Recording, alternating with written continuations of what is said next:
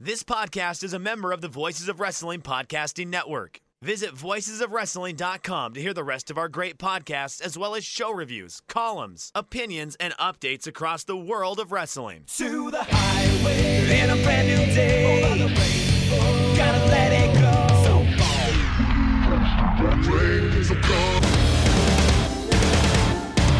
fast to finger down. Dance tonight together. Here everyone is singing.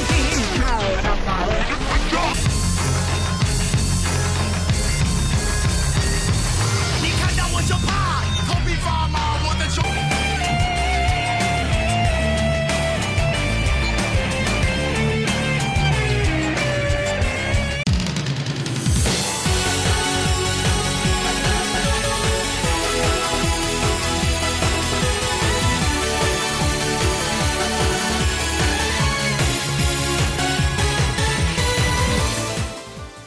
Welcome back to Open the Voice Gate, Rewind and Rewatch, episode 50, covering Mercury Rising 2014 from the McAllister Auditorium on the campus of Tulane University in New Orleans, Louisiana on April 5th, 2014.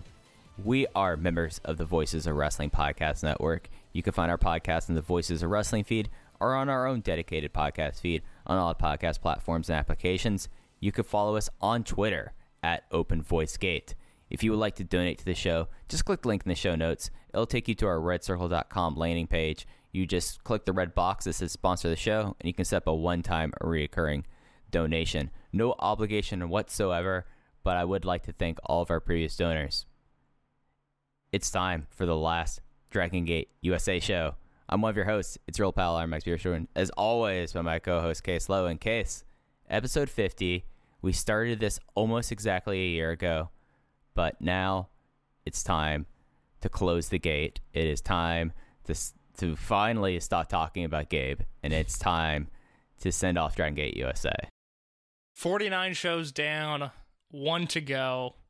It's nice. This will sound very dumb off the bat, but I was thinking yesterday as we were preparing to this final episode, and we'll be back next week to do sort of a summarization of everything. We've got some talking points we want to hit on as the conclusion to Dragon Gate USA, but reviewing these shows, we started this just basically because my college was like, okay, everybody go home.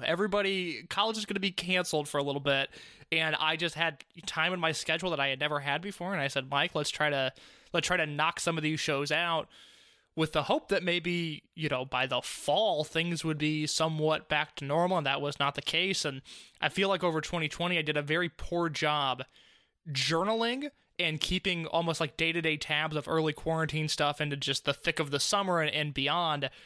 I like that this show works as some sort of a document of living in 2020 and into what, every bit of news that we have now was that the summer of 2021 into the fall will slowly, or I guess actually in the case of America, it was just going to be a free-for-all, and once you get vaccinated, just go back to doing whatever you were doing on March 10th of 2020, and just no lessons will have been learned. But I like that this really acts as sort of a time capsule for us as to what we spent really our entire 2020 doing into early 2021. So I'm thrilled to be here for the final Dragon Gate USA show, Mercury Rising 2014. Yeah, it's something where a lot of this, at least my intentions with the series, was chronicling with enough distance the history of Dragon Gate USA, this odd and peculiar vestige of another era of independent wrestling that also, in a lot of ways, was very transformative. And I feel like over the last 49 episodes, we've kind of laid out the thesis that a lot of what we see today, you could link back to Open the Historical Gate in July of 2009. But yeah, no, this is like a document of our last year. I would say that combined, we've probably spent 10 hours a week between both of us independently watching the show, us researching, recording the show, me editing it, and kind of putting this all together. So like, this is by far the deepest undertaking that I've taken in podcasting and in wrestling podcasting. And it's kind of weird, the fact that we'll have an aftermath episode. There might be something else later down the road relating to Dragon Gate USA, but it's kind of weird thinking that after 50 episodes about 80 hours of audio. That's it. This is the last Dragon Gate USA show, and what a show it was. Yeah, just to have, again, it's not a massive undertaking, but almost 3-hour shows every week, plus whatever I'm doing for notes, and the timeline section this week is actually very small. It's one of the smaller timeline sections we've had on any of these shows, because we're just talking about the surrounding events on this WrestleMania weekend. But yeah, just to have that time back in the week, I mean, I'm sure it will go to watching Gran Hamada matches instead of Johnny Gargano matches, but it'll be nice to have a little bit more freedom in that schedule. Just because, with our recording schedule, especially for the past 4 or 5 months, I've just been watching these shows pretty much every Saturday afternoon, and that has kind of been the chunk of my weekend. And again, it's not bad, because as we've seen with Dragon Gate USA, I think the shows were better than I expected them to be, especially towards the end. Like, once things fell off a cliff, it was total. There was no point of return. But it took us longer to get there than I thought it would, which is kind of a good feeling, and it was rewarding. And we'll talk more about best shows, worst shows, MVPs, all-time Dragon Gate USA match list, all of that coming next week. Yeah, no, next week we have a lot of stuff that we want to do, and it's not just going to be a list. Well, I know we've talked about some stuff, but it's going to be a pretty cool show. But Case, it is time to get back into the timeline for one last time, and let's talk about WrestleMania Weekend 2014. Yeah, so last week, if you missed that episode, I highly recommend going back and listening to it. We chronicled exactly what happened with the Dragon Gate talent not being on this show, the visa issues that Gabe was attempting to be public about, and kind of using what he was saying privately against him to some extent. We talked about Ricochet winning the Open the Dream Gate title in Japan, and the surroundings that were happening in Dragon Gate. This time we are back on the US indie scene. We are talking about everything that happened on WrestleMania Weekend 2014, and we begin with Evolve 28 Hero vs. Beretta from the McAllister Auditorium on April 3rd, 2014, on a show that featured Biff Busick defeating Drew Gulak, Green Ant defeating Maxwell Chicago. How about that in match number 2, Green Ant versus Maxwell Chicago. AR Fox defeating Caleb Conley. The Bravado Brothers retaining the Open the United Gate belts over Chuck Taylor and Orange Cassidy. And then Ricochet defeats Anthony Nese. Johnny Gargano defeats Rich Swann. In your main event, Evolve title match, Chris Hero defends against Trent Beretta. Mike, do you have any recollection of Evolve 28? So, I did not watch this show. This was not going to take my time. I am looking at the cage match, and a very familiar name to me is defending the Wildcat heavyweight title. The big thing about this weekend was Luke Hawx, and it's the same thing that happened in 2018. Basically, everyone used his promoter's license. We will get into on the show itself talking about the Louisiana State Athletic Commission, but his champion, one Mike Dell, who is someone that I've seen a whole lot of because he was a big Dallas-Fort Worth guy for a while. So that kind of cracked me up. The main event, Mike Dell. Yeah, well, there's a whole car of Texas guys here, because Mike Dell defends the Wildcat heavyweight title in a dark match over Wes Adams, and then the six-man tag before it, Ricky Starks of AEW fame is in that six-man as well. So there was some car from Texas going to New Orleans, and Gabe booked them not only on this dark match, but Ricky Starks, I think, is on the dark match on all three, the one Evolve show and the 2 Dragon Gate USA shows this weekend. I will say, we spoke a lot about how disappointing Open the Ultimate Gate 2014 was last week. We'll talk a lot about Mercury Rising 2014, and I don't know if I would call this show disappointing, but I certainly wouldn't call it good. Evolve 28, to me, was the most offensive show of the weekend. I remember being so excited for these shows in particular, because I don't believe Ring of Honor was running an iPay-per-view that weekend. Even if they were, I knew I was choosing Gabe's product over Ring of Honor's. This was the first WrestleMania weekend where I was like in to an extreme level. This was going to be my weekend, was watching the WWN experience from New Orleans. And this Evolve show, it starts with Biff Busick versus Drew Gulak, which is nice sounding on paper. The issue is that on the live iPay-per-view, the match was unwatchable, and there were huge feed issues throughout this show. If you look at the Larry Zonka review on 411, he has old Gabe tweets embedded where Gabe says, if you are running other programs, please close them if you're having lagging problems. And Larry correctly notes, pretty sure it's your connection, not my Microsoft Word, that is the issue. And then from there, what am I going to do with an 11-minute Green Ant versus Maxwell Chicago match?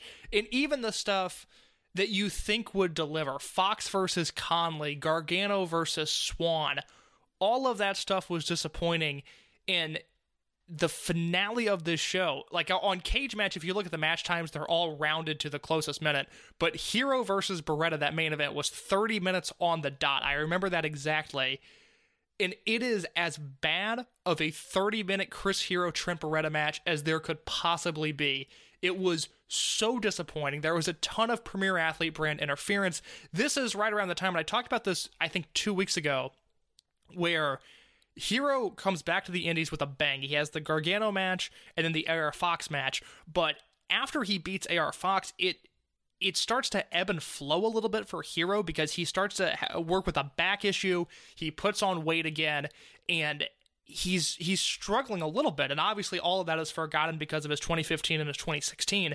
But this was kind of a murky period for Hero, and that Trent Beretta match is so long and so boring and so disappointing that Evolve 28, for all of the nonsense that has gone on in Evolve, a promotion that has peaked so highly and has hit these dreadfully low floors as well, I really look at Evolve 28 as a low point in the promotion. It is such an ungodly awful show to me. And it's something that when you look at the lineups, you would think okay, there's actually a lot here. And hearing how dreadful it is just I don't know what it is about the McAllister Auditorium, but I feel like that Gargano versus Swan, if they have them for 14-minute match there, that should probably be really good given those two in their chemistry. Ricochet and Nice, given them more time, that should be solid. Gulak and Busick, how many times have Biff Busick and Drew Gulak have had matches in their career? You would think that all these together would put together at least a good a show that, if not having a really high ceiling, would have a really high floor in it. From the way you're describing it, because I did not watch the show, I don't have any intention to ever go back and revisit the Evolve 28. It's not a fun, bad show. It's just a bad show. Yeah. And it's just something about, I feel like this Mania weekend for Gabe that just, the wheels were already off the cart, but now the cart's on fire. With that, we go to the next day. We go to April 4th, 2014, same building, for a show that was dubbed a Wrestling Odyssey. This was essentially the prototype for the WWN Super Show that would begin in the next year with the main event of Austin Aries and Roderick Strong versus Ricochet and Uhaa Nation. And then the year after that, there was that crazy six-man that was, and I'm going to try to remember this off the top of my head, I believe it was Kota Ibushi, TJP, and Johnny Gargano against Will Ospreay, Tommy End, and I think Marty Scurll was the six-man, and that is one of my favorite matches that Gabe has ever booked. But this year we had a Wrestling Odyssey. The show begins with a Wildcat heavyweight title match. Main event, Mike Dell defeating New Japan Pro Wrestling Steve Anthony. Steve Anthony, someone that would later do New Japan tours representing the NWA during the Bruce Tharpe era. So a fun name to look at there. The second match, my God, what a disaster. Harlem Bravado and Lancelot Bravado defeat Candice LeRae and Joey Ryan with Maxwell Chicago as the special guest referee. Moving on from that debacle, Trent defended the FIP World Heavyweight title against Lindsay Dorado. Leva Bates and Mia Yim, the Lucha Sisters, defended the Shine Tag Team titles against Nevaeh and Sassy Steffi. There was a Shine title match with Eva Lise defending against Jazz. A CZW World Heavyweight title European rules match with Drew Gulak defeating Timothy Thatcher. And then your main event, an Evolve title 3-way 20-minute Iron Man match with Chris Hero defeating Anthony Nese and AR Fox. Mike, did you ever get around to watching a Wrestling Odyssey? I remember I don't remember watching the show, but I remember seeing an Eva Lise versus Jazz match, and it was pretty solid. but I don't remember this show. Like, this is also Gulak during, like, the campaign to save CZW phase. So, like, that all lines up. But the rest of this, I mean, just, it exists, you know?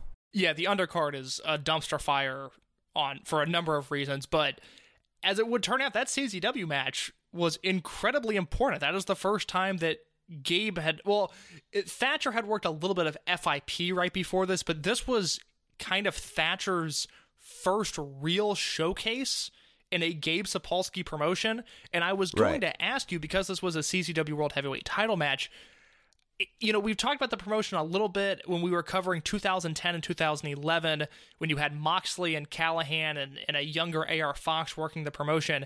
By 2014, I know this is an insane question, but are you watching CZW at all? No, God, no. So I whenever I've watched CZW, it's because it was for free on High Spot streaming, and I was like, you know what? Nothing else is on. And it's always what I expect it to be. But in 2014, hell no. Because this was like the front. This is when it was like Drew Gulak, Sozio, Biff Busick was a member of that at one time as well. Like, it was a wild time. Well, I ask because it fell just out of our timeline, and it was a show that I couldn't remember the exact date, and I wanted to be sure I brought it up at some point, because there's a CZW show at the end of April. It's April 27, 2014. It is CZW 2 Infinity. And it is from the Fet Music venue that Beyond Wrestling ran. CZW ran there and put on this unbelievable show where the final matches are Kevin Steen versus DJ Hyde, the Juicy Product against the Beaver Boys, and then a 30-minute Drew Gulak versus Biff Busick match. Mike, I bought this DVD. It's the only CZW DVD I ever owned. It's the only individual CZW show that I ever bought. And it was like this weird moment of like, oh, Steen's working for the promotion. They have this cool venue, and Gulak and Biff Busick are doing tricked out grappling in CZW main events. Like, this promotion's kind of interesting now. And then what happened was Gulak defended the title there, and then they ran a show back in Voorhees, I think 2 weeks later, and Biff won the title. But there was some angle that went with it, and people were just like, oh, fuck this. Like, it's CZW. Why did I pretend to even care for just a second? So there was a brief moment here where it was like, hey, CZW, not bad, right? And then it quickly went back to big CZW. And then the other thing on this show was the Evolve title 3-way 20-minute Iron Man match, which I know I mentioned, but this was something that post Dragon Gate USA, Gabe would experiment with some of these like 10, 15, 20-minute Iron Man matches. I don't think they ever got over. I especially, like, this 3-way match was really weird. I just remember this being really disjointed. But this was something that expands past our timeline, but something that Gabe would try in the near future. Yeah, and it's something that Iron Man matches, you know, they happen, and whenever they happen, I'm never really up for it. Like, the best Iron Man match I think I've seen, it other than there was like this, I forget what it was called. It was one of the Joshi Dome shows where they did this really cool Iron Man match that was like 4-on-4, but they did like 5-minute matches, and then the remainder was just the last 40 minutes of it then was just like how many falls to finish. But most Iron Man matches just don't do much for me other than like Pac versus Omega from last year. Yeah, that is a god tier Iron Man match. I believe the one you're thinking of, because I was just DMing with someone about this. Are you referring to the Thunder Queen battle in 1993? Yeah, that's it. The Thunder Queen battle. If you have not seen that, I would recommend it. Very, very good match. A high point in 90s Joshi. A high point for Ring of Honor this weekend, too. Supercard of Honor 8. This was from the John A. Alario Sr. Event Center in West Wego, Louisiana. I really liked this show. This was right around the time where Ring of Honor got really interesting to me for a short period. And I look at this card, and these are all guys that were over with me at one point or another around this time period. Roderick Strong defeated Cedric Alexander in the opener. The Decade of BJ Whitmer and Jimmy Jacobs, they teamed with Adam Page and defeated ACH, Tadarius Thomas, and Andrew Everett. RD Evans defeated Silas Young by DQ. There was a no DQ match with Mike Bennett defeating Mark Briscoe, a 3-way number 1 contendership tag title match with Red Dragon defeating Forever Hooligans and War Machine. And then your big 3 matches ROH World TV title best 2 out of 3 falls match with Jay Lethal winning the belt in 2 straight falls against Tommaso Ciampa, an IWGP Heavyweight #1 contendership match with Michael Elgin defeating Kevin Steen, and your main event a ladder war with Adam Cole defeating Jay Briscoe. I remember thinking this show was great. Like I said, I really like Ring of Honor around this time period going into the summer of 2014. Mike, did any of this show ring a bell to you? Oh yeah, I'm with you. Like when we were talking about 2012 and 2013 Ring of Honor, I was like, yeah, I wasn't really like paying attention at this point. This was about when I was getting like straight back onto Ring of Honor, and I think a lot of people were as well, because like the decade is something that definitely resonates with me a whole lot there. And then the real kind of beginning of the ROH Ring of Honor or the ROH New Japan relationship there, and then of course this like lethal match where he gets the TV title, starts his run to becoming the double champion. And then I remember this ladder war being insane, especially considering, and I guess it might be a good place to talk about this case, running in Louisiana is a very, very troublesome thing because of the State Athletic Commission and the fact that they were able to do this match when everyone else on the weekend was very testy about what you could do and what you couldn't do was kind of remarkable. Well, I was reading in The Observer around this time period that this match almost did not happen, not because of any Athletic Commission issues, but supposedly the story goes that Jay Briscoe on his way to the airport for this match was wearing a necklace with a grenade on it, and he realized it when he got to the airport, put it away in his bag, and then sent that bag through the x-ray machine. And luckily, before he did that, he told the TSA agent, hey, I have a grenade necklace in my backpack. It's a necklace. And as the story goes, as Dave put it, that the only reason he wasn't arrested on the spot was because he told the TSA agent beforehand. But this match almost did not happen because Jay Briscoe wore a grenade necklace to an airport. I mean, that's, Jay Briscoe, everyone. That's Jay Briscoe. Hell of a wrestler. I will leave it at that. One hell of a wrestler. And I don't know exactly what's on the Honor Club streaming service because I've never been a subscriber. I would assume because all of this is Sinclair stuff that this is right on their service. And I would really recommend, if you haven't seen it, starting with probably the 12th anniversary show, which is February of 2014, and rolling through most of 2014 into early 2015. I think it's a really good era of Ring of Honor, and although they were drawing bigger houses later with the Bucks as full-time guys and with Cody and with, Omega parachuting in every once in a while, I was never interested in that era of Ring of Honor. This era I'm super interested in, and I think there's a lot of good stuff on those cards, so I would recommend that.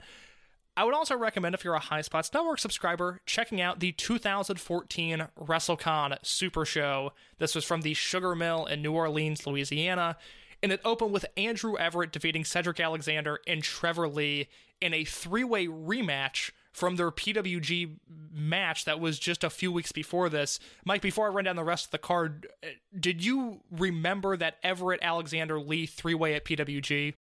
Oh, of course. Like, that's a match that for all three of them kind of catapulted them from being the Carolina guys into becoming independent stars. Like, this was like the match that probably in a lot of ways, Alexander, of course, was doing like some Ring of Honor and was kind of a known entity, but for like Everett and Lee, who were just CWA Mid-Atlantic guys, this was like or CWF Mid-Atlantic guys, this was a huge stepping stone, and probably part of the reason why Trevor Lee's in WWE, Cedric Alexander's in WWE, and Andrew Everett spent all that time in TNA was because of this this 3-way dance in PWG. I would say it's 100% the reason that anybody knows who Trevor Lee is. He was so unknown when that match was booked. And again, that's Mystery Vortex 2. It's headlined by Adam Cole and Candice LeRae, which was like a hot match when they booked that. I remember that being a big deal. But they worked this 3-way Mystery Vortex style, so nobody knew what the card was. And they came out, and people knew Alexander because he was in ROH. They knew Everett because he had taken off the mask at that point and it was starting to do some stuff.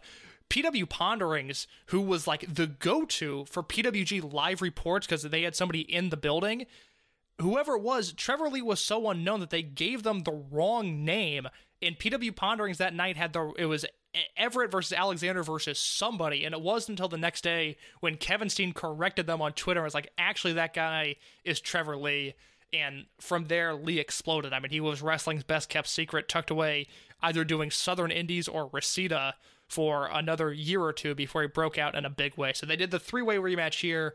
There was a 4-way tag with Irish Airborne defeating Adam Page and Corey Hollis, Bouquet Dow and Kennedy Kendrick, and David Starr and Timothy Thatcher. Bad Influence defeated Irish Airborne. Candice LeRae and Joey Ryan defeated Jake Manning and Sojourner Bolt. Kimberly defeated Kelly Skater.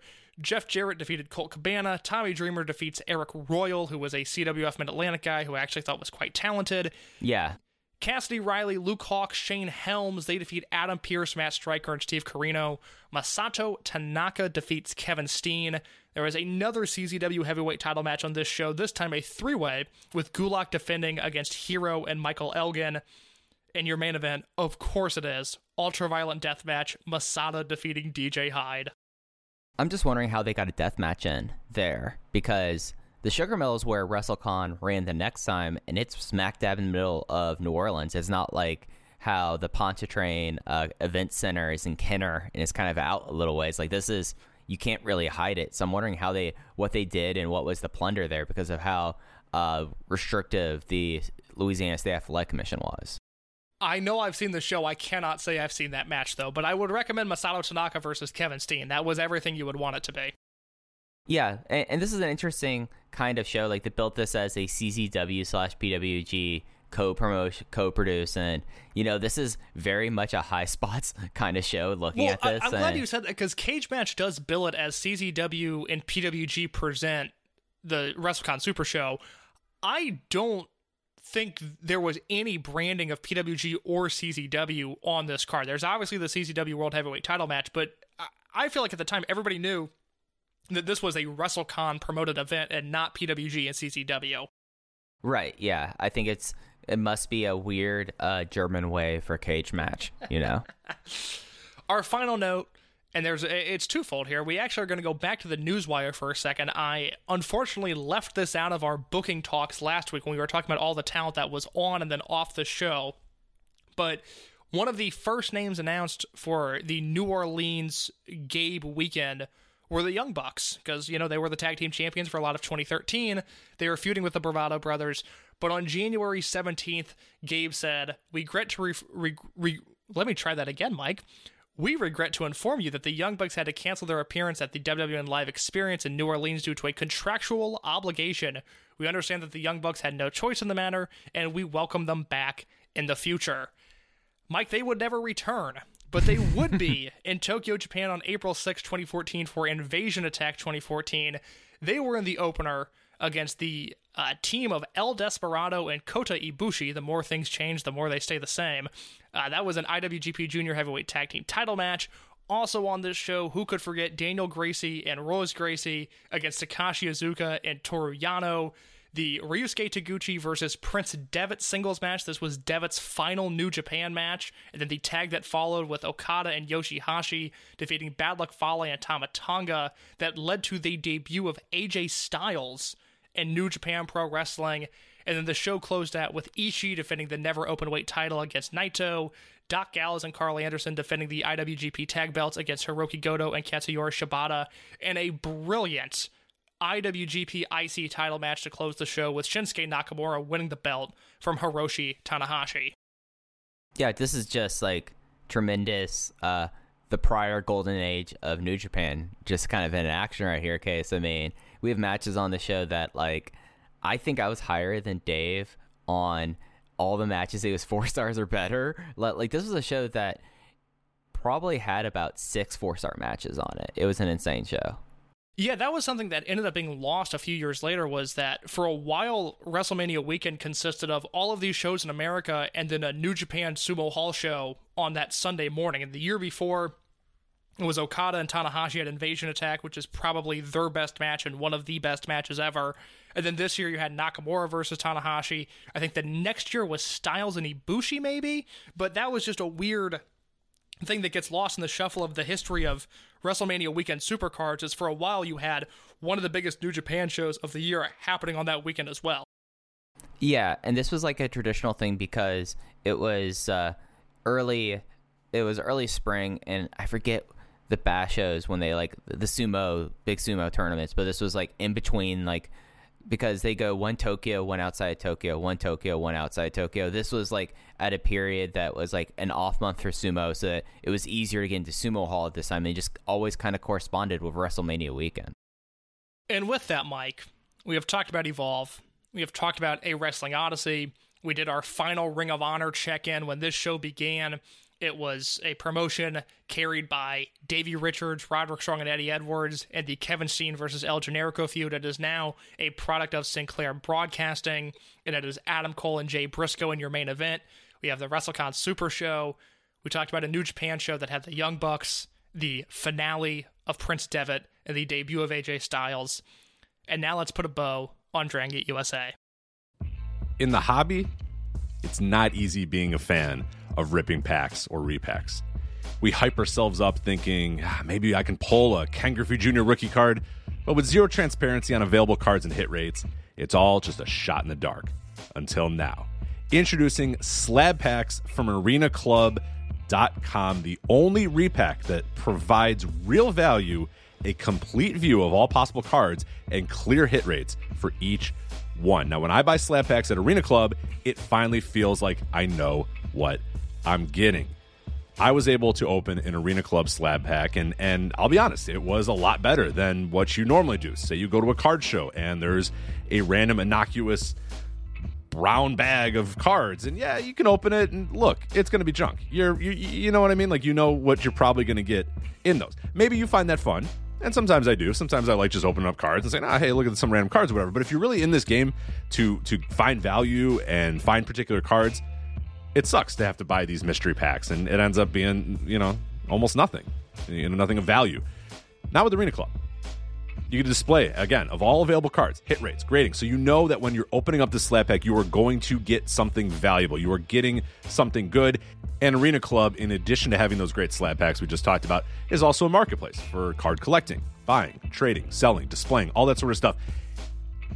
But those Arena Club slab packs, man, they are revolutionizing the repack game with transparency. After your pulls are revealed, they'll immediately be placed in your vault for safekeeping or trading and selling, and you can have them officially graded by Arena Club as well. So again, sending these things off, it's going to be officially graded by Arena Club. And the Arena Club grading process is accurate, fast, and transparent, with full grade rationale provided and explanation of how your card was scored. So whether you're buying, selling, trading, or displaying, Arena Club is the card collecting platform that you have to check out. So right now, I've got a special offer here for Voices of Wrestling Network listeners.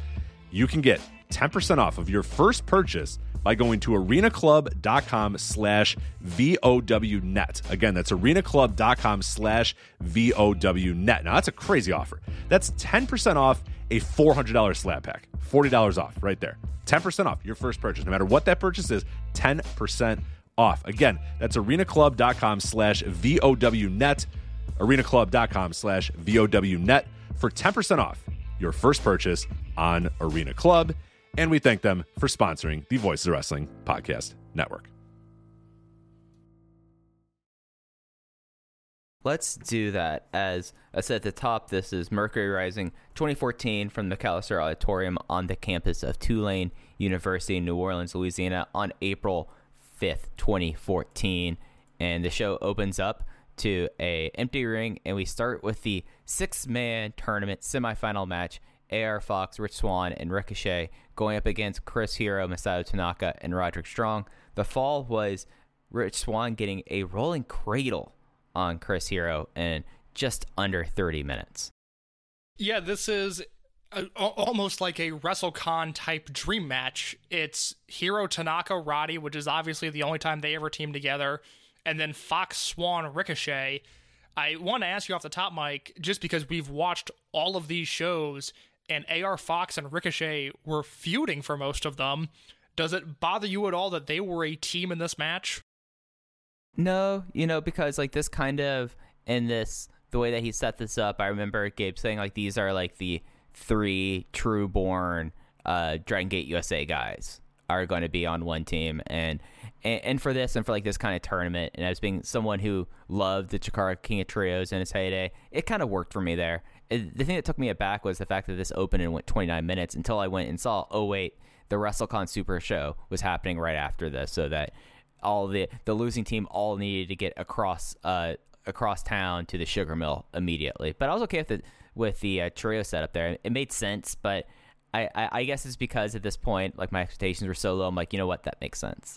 Yeah, I am in complete agreement with you there. And yeah, this did open up the show, and it did go 29 minutes. It was a show that was almost booked backwards. I mean, I know it concludes with the tournament, but this was the real main event, and Gabe wanted to make sure that it got time before Hiro and Tanaka had to split. Mike, did you notice that in the front row was one Mr. Green Lantern fan? I felt like this promotion was really on death's doorstep, when I turned on this show, and staring me dead in my soul was Green Lantern fan. Yeah, I mean, it's kind of impossible to avoid that guy when you see him. It's just something about this show. Like, we talked about this last week. The auditorium did not feel like a bad venue, like, in general, but it's just everything else about this presentation was just so bad at this point that I had other reasons for this to be on death's door. This was just like, at least in my opinion, like you mentioned, like, this was like a WrestleCon match. Like, this felt like a Road to, like, Invasion Tact Korakuen Hall main event trios match, not a Dragon Gate 6-man trios match at all. Yes and no. I will say this, I gave it 4 stars because I really did think by the end of it was a great match. It does have a pretty big lull in the middle where it's just a little pedestrian. They're trying to feel each other around. I will say, to me, it was very intriguing to watch Masato Tanaka in particular work this style, work with Fox, Swan, and Ricochet, because it made me think, like, wow, I really think this guy could have done Dragon Gate tours. You know, he showed up at Kobe World a few years ago, but that's not what I mean here. I mean, he was working with guys that were flyers, and I thought held up really well with them. But to me, the undoubted MVP in this match, and the guy that makes this go from like, oh, that was fun, to, oh my god, this was so great, is Roderick Strong. I thought he was just on another planet, even compared to Ricochet, Swan, Fox. This was the Roderick Strong show to me. I thought everything he did looked so crisp and energetic, and to me, he is what took this match from being fun to being great.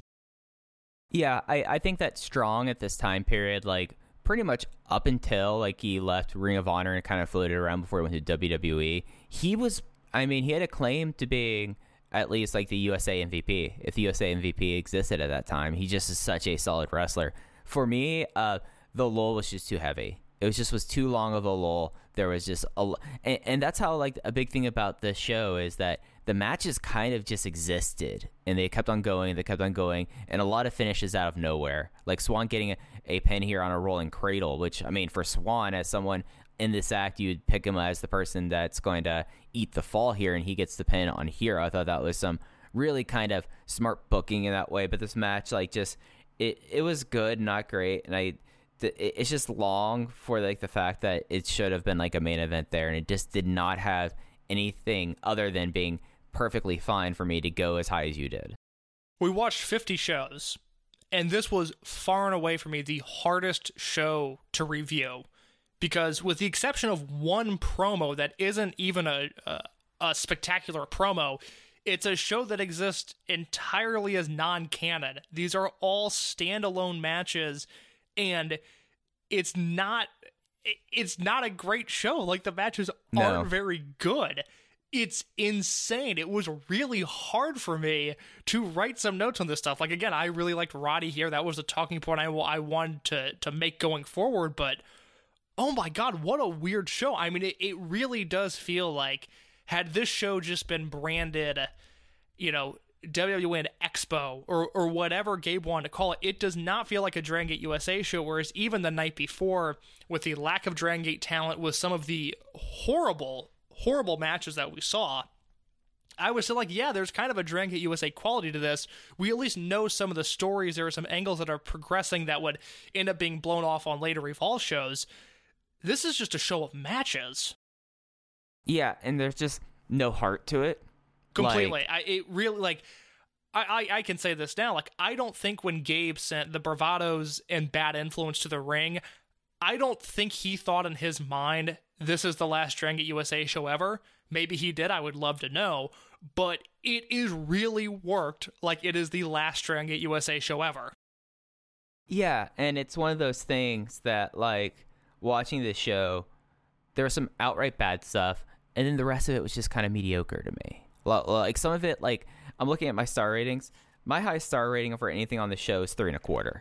Like it's just not a good show to me. So what did you give the opening tag? Was it 3.25? 3.25. Yeah. I'm higher on some of the stuff than you are. That's very interesting. I did not anticipate that going in. It's just like this show is so lifeless. Like we said, that last show was kind of the wake. This is like, oh, we all have this obligation to be here even though we don't want to be here. And it was wrestled like I'd rather be somewhere else. Yeah, there's an element of grief to this show for sure, and I don't know what stage this falls under, but Mercury Rising, something has died, and we are all paying the price for it. Yeah, and we got our first shout-out in this match to Elmo Boudreaux, who is the Louisiana State Athletic Commissioner on site here, who now I think is a good time to talk about the Louisiana State Athletic Commission. As a lot of people may remember, in 2018, that was a big topic because Louisiana has one of the more, I don't want to call it regressive, but it is one of, it's just an insane thing. Like it's strict. It's strict for no solid reason. I mean, I am someone that, you know, I fully believe that there should be like full commissions. I believe that there should be some sort of players association / union, something that like there's an agreement there between promotions, and the promoter should have a license, because then you make sure that they actually are running things on the up and up and have like ambulances, EMTs, and things like this. But it's something that like I did a little bit of research into like the build up to this thing, and then the reflection of this for the next New Orleans WrestleMania. And it seemed like that this WrestleMania weekend paid the price so that Joey Janela Spring Break 2 could just do everything and break all the rules, because Elmo Boudreaux was a part of that show at Spring Break 2. However, he was mentioned a lot, very obliquely, and there were like rules about you're not supposed to be doing pile driver, so we saw hot shots and things like that because it's not technically a pile driver. You're technically not supposed to do any dives or anything from the top rope to the floor, and that's not to say about blood, weapons, or anything else.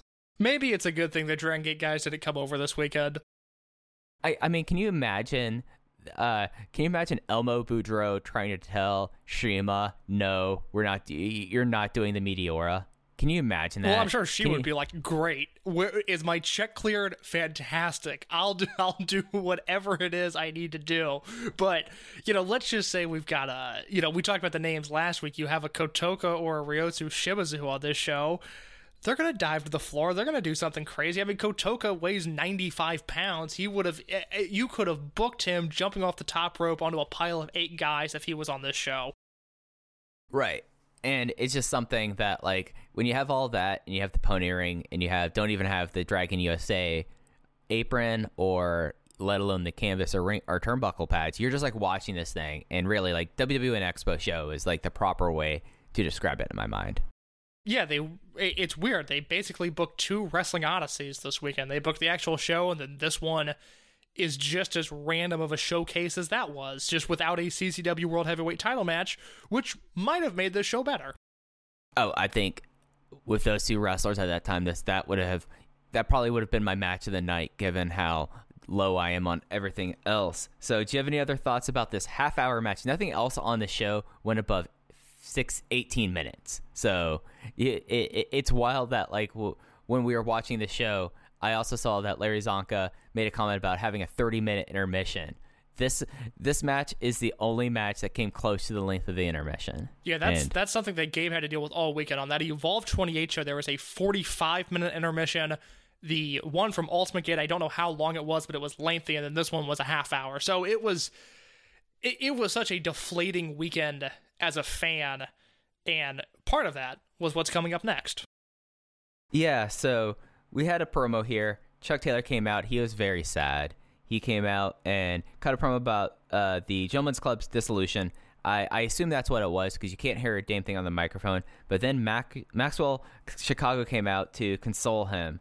And I have something that we'll get into the match itself. But then I don't get Maxwell Chicago and why he's out here. But he wants to cheer up Chuck Taylor. You can't really hear a thing, and this sucks. And we had a match, and that led to Chuck Taylor versus Maxwell Chicago. Maxwell Chicago came out, and they flashed Larry Dallas's nameplate on the screen, which was a sign of bad things to come. It's crazy that Maxwell Chicago ended up on these Dragon Gate USA shows, because I mean, seems like he's one of the first American meme wrestlers on the indies. Case, I had that as my first note on Chuck Taylor versus Maxwell Chicago. It's like, so he's the proto meme wrestler. Yeah, because I think if you booked this match now on a GCW show or whatever, I don't think it would be that big of a deal. But even the dilapidated Death's Door Dragon Gate USA, these two show up and I was like, what the fuck is this? Like, this feels so inappropriate, really. Like, it's just not what this promotion is, because they go out there and they hug each other and they're doing slow-mo spots and all this stuff. And I like Chuck Taylor. Maxwell Chicago, not so much. But it was such a weird way to think that Dragon Gate USA was around for a meme wrestler. Yeah, and the whole conceit about Maxwell Chicago is that he wore a black bodysuit and had a button-down shirt and kind of did a soccer shtick of being a very weak pro wrestler who can't pro wrestle. And it's listed as 4 minutes, but this thing went on a lot longer before the Premier Athlete brand came down for the no contest. Yeah, and then from there, Mike, all hell breaks loose. Yeah, I mean, the hell's already breaking loose. Like let's be honest. Like, this was terrible. The Premier Athlete brand lays out Chicago, and Chuck, Su Young picks up the microphone and tells Chuck that he either has to, as he had a slot in this tournament for the Gentlemen's Club, he either has to forfeit or fight them 3-on-1. Chuck feigns like he's going to the back, but he decides to fight, and that leads to, I don't know if this is the worst match in Dragon Gate USA history, but it is definitely on the top 10 list. Yeah, so let's talk about what happened here, Case. So the Premier Athlete brand jumps Maxwell Chicago and Chuck Taylor, becomes, I don't know why it had to immediately start as a 3-on-1 match, but it's Beretta, Conley, and Nice against Chuck Taylor. Biff Busick comes out, makes a hot tag on the apron, and it's now Biff and Chuck versus the Premier Athlete brand. And then out of nowhere, Larry Dallas comes out and he introduces Teddy Hart and Mr. Money. And we get Teddy out there with two strange women and Larry Dallas. And then Teddy eviscerates everyone. The crowd goes absolutely silent. I have never heard a quieter, even empty arena shows, I have not heard a quieter wrestling show than this one after Teddy Hart just eviscerated everybody and then left. After he hits his moves on everybody, I believe it was Trent, lied over the carcass of Chuck Taylor and got the win, and that led to Fire Russo chants. Is there anything I'm missing there? I know there was a lot going on in one hodgepodge of a match. Well, Biff Busick was screeching when he was in the ring, like, for whatever reason. At least, like, he was popping himself, I guess. And there was, like, a best friends reference between Chuck and Trent that Conley and Nice stopped, and was just terrible. I will push back on that. I liked that Chuck and Trent played into the best friends thing. I was not anticipating that. But the rest of the match was absolutely dreadful, Case. So, yes. Now, when we rank some of our worst matches next week, this Teddy stuff is so bad, but it's just off in its own universe. Like, even when we talked about WrestleMania Weekend 2010 in Phoenix, those were actual matches that he was signed and booked in. This was just Teddy Hart doing run-ins. Like, it sucks. It's awful. I wish it didn't happen. But I don't know. They just kind of roll off of me. Like, I would not call this the worst match in Dragon Gate USA history, even if it is certainly one of the most infamous and one that left a lot of bad taste in people's mouths. The thing about this match is that prior to Teddy coming out, there was something about this that I was really into. I think the wrong guys were in the match because there was no feud between Nice Beretta Conley and Chuck Taylor or Nice Beretta Conley and Biff Busick, but this slow climb of like a 3-on-1 match becomes a 3-on-2 match, and then there's finally a guy out there to even the odds, was kind of a cool structure. It just so happened that Teddy Hart was the third guy and he destroyed everybody and then left, and then people chanted Fire Russo at a Dragon Gate USA show. Yeah, like the idea of Chuck has no friends, and then Biff Busick decides, I'll be your friend, buddy, and then someone else joins in and makes it a full match. Like, that's actually a pretty cute storyline, and I'm not against that. It's just the fact that like everything was happening, like and when you compare it to like the other Teddy Hart things were just dreadful matches after dreadful Tommy Dreamer appearances. Like, no, this is not the worst match Dragon Gate USA history. It absolutely is one of the more infamous ones. It's just utterly bizarre, and I've never seen a crowd be killed for the majority of a show after this match. Gone. Because this was only they match were 2. Gone after this. No interest in anything else. Right, yeah. So, also, for something that Larry Zonka had in his review of the show, he brought up this is probably like 5 different tweet wipes after this tweet from Gabe Sapolsky saying, I don't know what happened in that ring. And you're like, Case, can I cuss here? Oh, I already did. Please go ahead. But if you're watching the show, you're like, motherfucker, you booked this show. You knew exactly what was going to happen. And even if by having Teddy Hart come out there after last night and knowing what kind of wrestler and person Teddy Hart is, motherfucker, you knew exactly what has happened. You can't play cute with that. Like, that was just an epically bad thing. Like, that is, I have not seen crowds outside of like horrific injuries really turn on a show live as fast as that. Like, don't try to say like, oh, anything happened in Dragon Gate USA. No, we've watched now. This is your 50th show. We know how meticulous you are about a lot of these things. You don't get that. You don't get that opportunity to play a cue and say, I don't know what happened there. Fuck you. No. It wasn't even fun like the Royal Rumble crowds that would turn against the Rumbles. This was just a crowd that was like, oh, shit, I guess I gotta sit here for the rest of the show. Like, oh, should have gone to Ring of Honor. This sucks. I can't believe I'm here now. Let me throw this at you as just an idea of what they could have done, because I guess you're right. The idea was that Chuck had no friends and was starting to, people were going to fight alongside him and he was going to build new friends. Let's say that this is somehow Nice Conley Beretta against Chuck Taylor, and then Swan comes out, and then Gargano comes out, and you do Ronan versus the Premier Athlete brand. I know Swan was already booked, Gargano was already booked. Logistically, it didn't make sense, but wouldn't that have been an interesting match structure? Oh, for sure. And then you'd have like the storyline of, oh, wow, because of all this, they saw what happened with Chuck Taylor, and given the last 3 years, they decided to get back on the same page for this one night only. And it would have, we'll talk about the Gargano stuff in just a minute. I did not remember the character going in that direction. I thought it was a total face turn on this show. At least that's what I was anticipating. And that would have turned Gargano face. It would have been interesting. I would have liked to have seen that because, again, I think the structure of the match prior to Teddy Hart coming in was actually very interesting, and I was starting to get, like, once Biff came out, I was like, all right, I'm kind of into this, and then I remember Teddy came out, and then Teddy did come out, and I was like, alrighty, let's go home, boys, let's wrap it up. Just a hilariously awful, wrestle crap-worthy wrestling match. Truly, it's truly, like, fun bad. It's just, now that we have 7 or 8 years of distance from this, I'm no longer invested in this promotion. All I could do was sit back and laugh. I was like, this is really funny that this is on the final Dragon Gate USA show. Yeah. And imagine, like, I don't know how they would have found out or who told them. Like, I don't know this for certain, so I'm not going to be telling stories out of school, but just imagine Ricochet coming back, and they're like, oh, how did the Dragon Gate USA weekend win?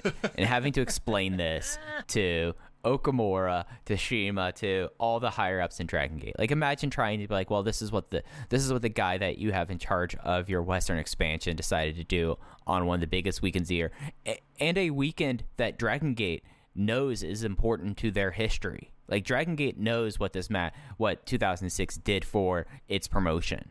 Like, imagine like what a slap in the face that would have been to have that described to you as, this is what this guy did, and oh yeah, it was in a 6-man tag. Whether or not Dragon Gate guys were in this match, the fact is, if they would have been on these shows in any capacity, it would have been a liability. They would have been at risk to be injured or embarrassed in some way, shape, or form, and it's probably for the best that they were just not in sight at all this weekend. No, absolutely. Staying in Japan and having a show this day was a lot better move than flying people over to New Orleans for this. Yeah. This is just like the weirdness of the show continues. Like, this show just does not get back on the rails after this moment. No, things go, I wouldn't say downhill, but they don't exactly pick back up in the next match. Yeah, the next match is the final semifinals match of the 6-man tag team tournament. It was the former Chikara Sekigun of Lince Dorado and the Colony, consisting of Fire Ant and Green Ant, defeating the Bravado Brothers and Moose in 11 minutes when Green Ant submitted Lancelot Bravado with the Chikara special. In case, before we even get into the match itself, the crowd does not care at all about anything at this point. No, and to be fair, not that I want to be fair to Teddy Hart. I don't think that's Teddy Hart's problem. I just think this was the biggest paint-by-numbers 6-man tag that has ever existed. What they were doing wasn't wrong, but it was thoroughly uninteresting. It was just 2.5 stars. Like, 11 minutes, 2.5 stars, and that might be me being charitable there. Because everything was I was at the same rating, so I think we're in the same boat there. It was, because I think Lince Dorado is a fun wrestler, which at one point I don't think I had that opinion, but even when he showed up in 2009, 2010 in this promotion, the work that I've seen him do on 205 Live in recent years, and then here, it's like, man, I kind of wish he would have got booked more places. He was always someone that was entertaining. I don't think ever was ready or primed or deserving of a main event run somewhere, but I look at him on this show, it's like, yeah, that's somebody I'd like to have on my cards. Like, he's a solid professional, and of the Bravado Brothers who are champions, Moose, who was this blue chip prospect who Gabe thought he was going to have for a long time, and then he bounced to Ring of Honor next month, and the Ants, who are pros at this point, it was Dorado who I thought was the more interesting guy in the match. Yeah, Dorado kind of was the crux, and I think the crux of all these matches, to be honest, that he was a part of here. And it's interesting because my first exposure to him was in Chikara, where he was not well received initially, but by 2014, like him going to the Cruiserweight Classic and getting signed 2 years later made perfect sense, because at this point he was a completed product at this point. And I just imagine, like, if he had a run in Dragon Gate USA in like 2012, 2013, and it'd be, and not to be ironic, but kind of slot him in where Samurai Del Sol was, I think it could have gone really well. I think that he would have fit in great there, and I wouldn't have been surprised if he's someone that could have got a tour out of it at that time. Yeah, it's funny you brought up Del Sol. I mean, obviously they're connected at the hip now, but, by comparison, Dorado just looks like such a lesser wrestler, just simply because of the existence of Samurai Del Sol, just because Del Sol, when he's on, is one of the most spectacular flyers of this century, and by proxy in wrestling history. So he was always, the guy that just wasn't good enough. And I think that's a bummer, because I do think there was a place for him on some of these shows, but at some point he got stuck in Florida and was working Florida Indies, which is a swamp that is very hard to escape from. Yeah, metaphorically and literally. So this happened, and then we had a post-match promo where we not only had a bad PA system, but we had Green Ant talk through a mask, where it was completely inaudible. I heard tag team title, so I assumed that they made a challenge for the United Gates coming out of it, and then they made and then the Bravado took the microphone and then made the reference to facing Bad Influence after the show. Yeah, so this is the only bit of canon that we get on these shows, is the Ants challenge for the belt, and they would get that match at Evolve 30, which we'll talk about more next week when we put a bow on the history of the Freedom Gate and United Gate tag team titles, or I guess just the titles in general. Yeah, and then there was the aforementioned half-hour intermission. So let's just take a beat and let's talk about the first half of this show, just because of how bizarre it is, and the fact that the remainder of the show, the last 3 matches don't feel out of place on like a WrestleMania WWN show. But before this, you had a half-hour WrestleCon match, Road to Trios match to start. You had a weird 4-minute comedy match. You had the Teddy Hart match. And then you had just like an aggressively fine Trios match. That was the first half of the final DGUSA show. It's weird because the runtime on this show was not super long, all things considered. We've watched much longer Dragon Gate USA shows, but getting through this show was a taxing process. Oh yeah, no, I was very happy that when I watched this last night, it was at a point at the night where, just because it gets me on a schedule, about every hour and a half I take out Pudge. So like I was able to take breaks during the show a lot more and go stand out in the yard, contemplate my existence, contemplate, wow, this was really the last DGUSA show. Well, it's time to go back inside. You know, like this is for a show that really is about 2 hours and 30 minutes long. That first hour, 15 minutes was just some of the more bizarre things that I've seen in this promotion. Well, what we resumed with on the second half of the show made me question my life in many, many ways. So the match post-intermission was for the Shine title as Ivelisse defended against Mercedes Martinez. Ivelisse won with a crucifix hold in 13 minutes, and just it happened. It happened, and it was boring. It was all grappling and groundwork. It just was showing off another WWN affiliate in a place that just made this feel less and less like a Dragon Gate USA Mania show. Look, I haven't seen any of her work in NXT, and I will use that as a caveat because I find NXT's empty arena / limited capacity production to be the most unwatchable of anything. I would rather watch main roster Thunderdome stuff. I'm not going to, but I would rather watch that than the way NXT is currently presented. I think it's gross. I think it's weird. I think it's jarring. I don't like any of it. I haven't seen Mercedes Martinez work in NXT. I do not get it, though. Like, I've just never... I don't want to pick on her because she's doing good for herself now, but I don't get it. I've never understood it. And, you know, Gabe... he has a checkered past of booking women at times, but he's booked Mercedes Martinez consistently, and I have just never understood it. Whereas someone like Ivelisse, you know, known to be a difficult person to be around at times, but I like Ivelisse as a wrestler. I thought individually she was passable in this match. I would have a really hard time putting a match of this quality on my show. This was below average professional wrestling. It was really bad. And it's something where if you're going to be bad, go for it.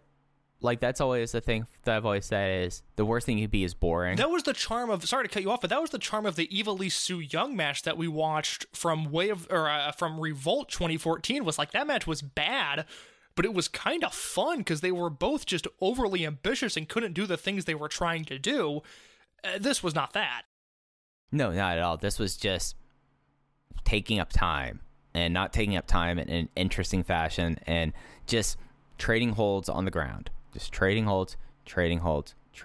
They moved so slow. Like, I hope this doesn't come across as mean-spirited, because obviously Mercedes Martinez is good enough to have a full-time job in wrestling now. But, absolutely. But, oh my God, for all of the bad Divas era's matches there were, this reminded me of that, where it's like, they can't run the ropes right.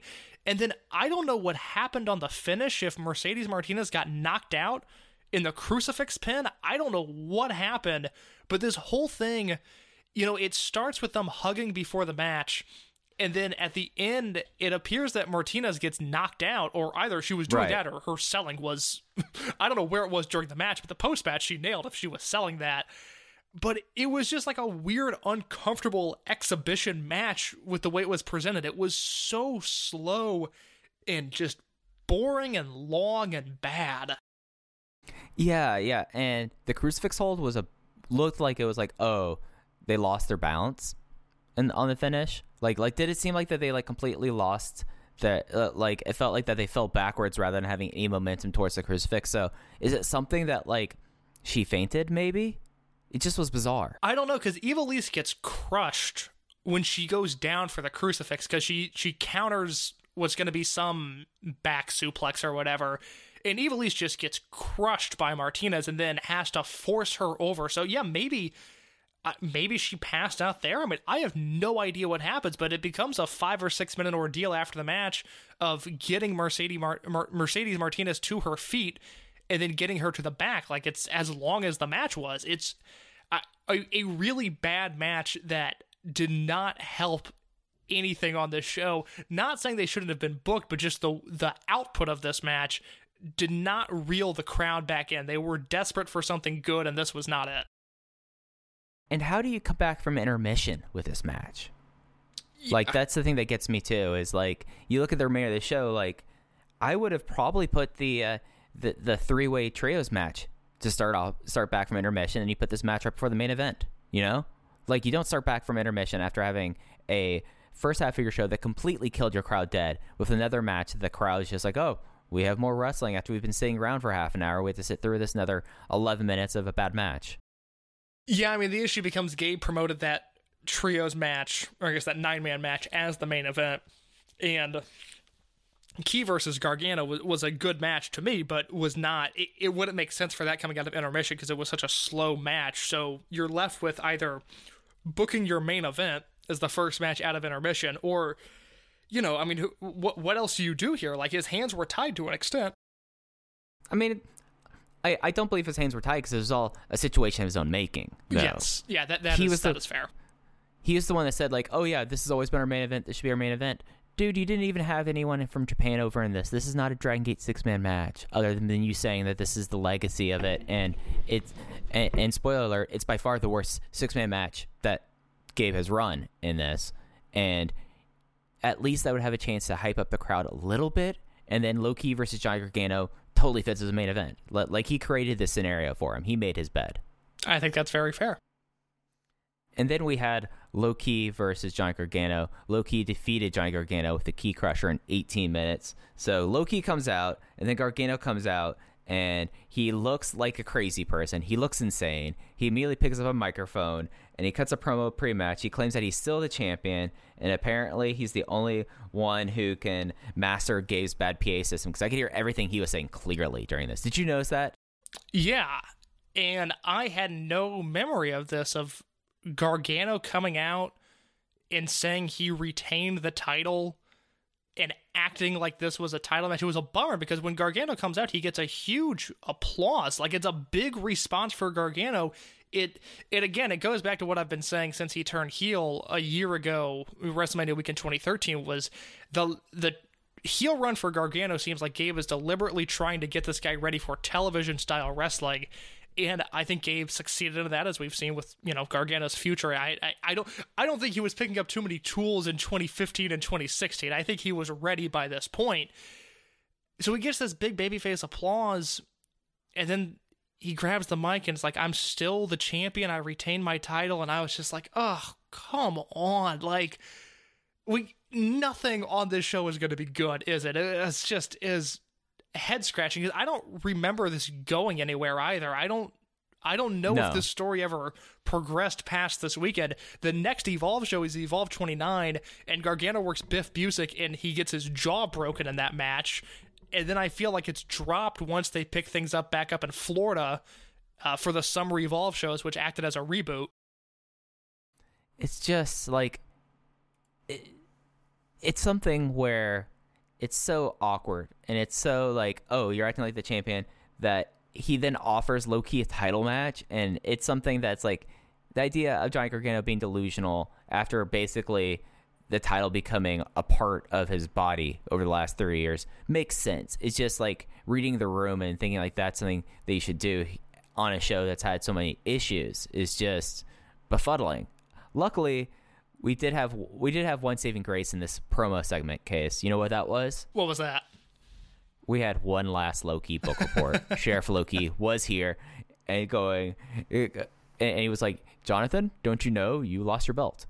This can't be a title match. If you're going to put your title on the line, then I'm going to put my NXT Season 2 championship on the line as well, because we're all talking about things that we don't have and don't matter anymore. Yeah, I fucking love Low Ki. He's the best. And this match was weird. I liked the Trent match from the night before a little bit more. Oh, yeah. I feel like these guys have a much better match in them, because there were little moments here and there where just their respective offenses looked really, really good against one another, but I don't think they ever found their rhythm to have a truly great match. Yeah, and there's not a lot of emotions there with it, and it was just something like there were pieces in this match. Like, there was a really cool counter that Gargano made into hitting the lawn dart. That was like, all right, so these two guys do have chemistry. It's not like that these two guys just don't work well together. It's just this match that they put on was not a great match. This was another one of my 3.25-star matches on here, Case. Like, it wasn't a bad match. It just was like very just not what you were hoping for. Very underwhelming. This is the bad pizza 3 1/4 star match. You had the Key Crusher out of nowhere, and it just was not wrestled like a big match, not like a back and forth of trading holes and then a sudden Key Crusher as if he was hitting a time cue. It's like, okay, match is over. Time to go for the Key Crusher. That's it. Yeah, I thought the finish was super anticlimactic, which is a bummer because it reminded me a lot of the opening 6-man where it started kind of slow and the middle wasn't really grabbing me, but once they got going, I was really, really into it. But then, yeah, Key just hits the Key Crusher out of nowhere, and I was at 3 1/4 as well.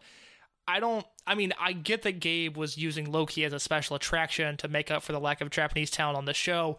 I would love to know in Gabe's ideal world if he had, let's say 4 Dragon Gate wrestlers on the show. I would love to know who he would have liked and what he would have done with Gargano on this show, because in a weird way, the Key match kind of makes sense as just this blanket demarcation point of like, you are no longer the champion, you have lost to Low-Ki. I would have liked to have seen the alternate world of whatever Gargano's doing with, Shima, Tozawa, Ryo Saito, and Eita on this show or whatever. I would like to know if he ever at any point had ideas for Gargano after the title run specifically for this show. And if you're still going to have Low-Ki versus Biff Busick, like, that's a match that works. Like, you should have done that instead. Yeah, I don't know if Key would have done that. My guess is he was probably given a list of guys that he could work with, and he signed off on Beretta and Gargano. I know in recent years when Key has done notable indies, he is the one booking his programs. And sure. If we've learned anything from Key, and for as disappointing as it is, especially in the meme wrestler indie wrestling universe that we're in right now, I really respect the way that Key protects his image. And for as awesome as Low-Ki versus Biff Busick would be, I just don't see a world where Key... there's 2 things that happen. Either that match doesn't happen, or Key tries to make an example of him and just tears up this young, hot prospect that Gabe is booking. So I love where your brain is at. Unfortunately, I don't think Low-Ki does, though. Yeah, that's fair. I mean, best laid plans. As soon as Low-Ki hears them, he's like, nope, that's not what I'm going to do tonight. And I respect that. But, I'm just of a mindset of how do I take this card and get something good out of it? And that is the easiest place to put Low-Ki in my mind. But yeah, you're absolutely right. Low-Ki probably have gone no. Well, once I thought of Ronan reuniting in the Chuck Taylor Premier Athlete brand segment, I just wanted to tear this whole card apart and just start from scratch and just do something else. And Key versus Biff Busick would have been very interesting. I would have liked that a lot, especially compared to what the actual result of the show was. No, absolutely. You're absolutely right there. And then we got to the televised main event. This was the finals of the 6-man tournament. It was the Colony and Lince Dorado versus AR Fox, Rich Swann, and Ricochet versus the Premier Athlete brand. The Premier Athlete brand wins both falls. Caleb Conley eliminates Lince Dorado with a top rope Michinoku driver that looked really brutal. And then Trent, out of nowhere, beat AR Fox with the Psycho knee. The first half of this match was awesome. When it was all 9 guys in the match, I thought it was really, really entertaining. And I wasn't anticipating that. Obviously, I watched the show in the moment, but I really had no recollection of anything but the opening match and obviously the Teddy Hart stuff, but then Key versus Gargano. Didn't remember how this match went at all, didn't remember who won, didn't remember any spots. Really came away from this kind of enjoying it, though. It's weird to think that things died down a little bit once it became the Premier Athlete brand and then Swann, Fox, and Ricochet, but they lost momentum after that first fall because while it was going, it was a really hot match, I thought, with the big spot to me being Anthony Nese doing the Gotchlift powerbomb to Rich Swann onto a pile of people on the floor. I thought that spot looked great. Yeah, no, and it was something where like you actually had a dive train, which the show needed anything to get the crowd into it, and the crowd kind of perked their ears for the first time in 2 hours for that. There was a really funny moment where there was, what I wrote down in my notes case, a giant cuddle puddle submission with eight people, which Tony Nese did not want any part of and just beat everyone out of, which I thought was pretty funny. But yeah, after Conley defeated Sekigun with that Michinoku driver, it just, everything there was like fine, but just at this point, such a bastardization out of something that was so fiercely protected for 8 years. And it's just like, oh, so this is what the 6-man is now. And like, it's hard for me to like show any enthusiasm for that. That's a very interesting perspective to have on this match, because I was not thinking about that at all, which is maybe my fault that, you know, Gabe had presented this as in the same lineage as Blood Generation versus Do Fixer and Typhoon versus Muscle Outlaws and whatever else he had booked throughout the years, which is inherently flawed. On its own, though, I mean, I went 3 3/4 with this. I really liked it, and I liked, you know, I don't know, I liked seeing the Americans do their damnedest and have a good little match like this. Obviously, I wish, you know, we talked about Dragon Gate last week in the state of things.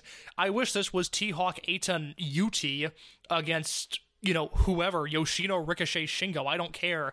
I wish it was that match, but it's not. But for what it was in a vacuum, if you ignore, you know, 8 years of history prior to this match, which is a big undertaking, and I completely understand why you had taken that perspective on it.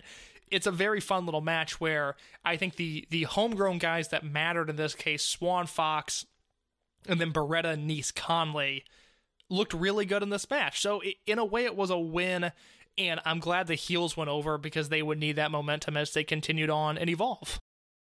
Oh, no, I get your mindset as well. Like, I think that there really are just two ways to kind of like take the match, and we both kind of took it that way. This will stun you. I went 3 1/4. No, I think that's right on the money for where you've been. That's crazy that your top 3 matches on the show are all 3 1/4. I mean, like, but it's not like, I mean, I went 4 on the opener and then 3 3/4 here, but your ratings are justified. It's like, you know, what are you gonna do? Do you give 3.5 to the Moose match? I don't think so. Yeah, it's just one of those things that like it's very hard for me. Like you brought this up, if this was portrayed as a WWN Expo show or another Wrestling Odyssey, I'd be like, okay, that's fine. But for what this show is, and the fact that Gabe would still use Mercury Rising as the big super show name through the end of WWN and Evolve, this might be the weakest one that he's ever run. And I have to reflect back on the history in and how I view these things. Yeah, I feel like towards that end there, he was really scraping the bottom of the barrel to get some of those 6-mans booked. And I will try to find a specific example as we kind of hit the backstretch of the show, this final match. But there was a point in time where it's like, oh, that's the 6-man this year, and then it would always be fine. But yeah, I mean, well, God, he booked TDT guys a few years ago, didn't he? I'm looking at the 2019 one, the final Mercury Rising, right, and it's Damnation against AR Fox and the Skulk, which is just insane to think about. Yeah, it's, you know, it's unfortunate that this gimmick really died with a whimper. He didn't even book one. I guess he booked one in 2018. This is the one I was thinking of, but it opened the show. The next time they were in New Orleans, the 6-man on that show was AR Fox, DJZ, and Trey Miguel against Austin Theory, Travis Banks, and Zach Wentz. And that was the opening match on that show. Now, I remember that match, and I remember that match being awesome. This whole show is very good. Zack Sabre Jr. versus Sawa, Sekimoto versus Keith Lee, and then the incredible Riddle versus Will Ospreay main event. Mm-hmm. But yeah, I mean, he gave up on this concept seemingly after 2013, with the exception of the revival that he did in 2016 with the Evolve 1 guys versus the UK talent, which again, that match is awesome. Yeah, so I mean, like, this is probably the worst Mania show that he put on outside of like your Style Battle ones, you know. And it's just, you come away with this and you're like, okay, the promotion died the night before. Now we're just kind of staring and poking at the body here. That is something I will circle back to next week. That is something for me to think about as to whether or not this is the worst WrestleMania weekend show that Gabe ever booked, because I do not have an answer to that right now. But that wasn't it for the show, because luckily a lot of stuff got pulled from the WWN Live archive case, but you did the work and you found that they put up the dark match tag team main event of Bad Influence of Christopher Daniels and Kazarian defeating the Bravado Brothers in 16 minutes and 45 seconds with the best moonsault ever on Harlem Bravado. Yeah, Mike will throw a link in the description of this podcast for the Bravado Brothers versus Bad Influence match. Don't all run there at once. I don't want to crash YouTube. it is insane to me that this is the final match in Dragon Gate USA history. It is the antithesis of everything that BB Hulk versus Yamato on the first show was. Yeah, no, this is just...